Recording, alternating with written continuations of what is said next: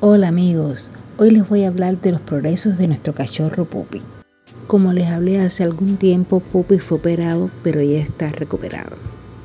Le gusta mucho salir de paseo, tiene mucha energía.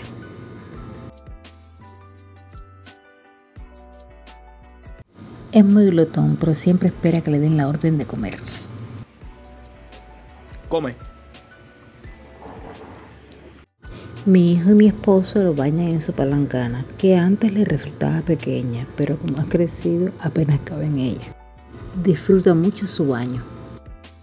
Es muy juguetón, se entretiene con sus juguetes.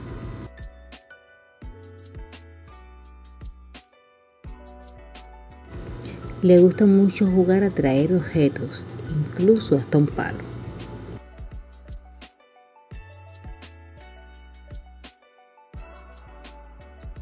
Ya sea en auto o caminando, disfruta mucho los paseos.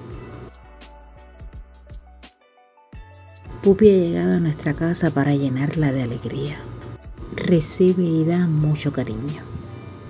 Esto es todo, amigos. Espero que lo hayan disfrutado.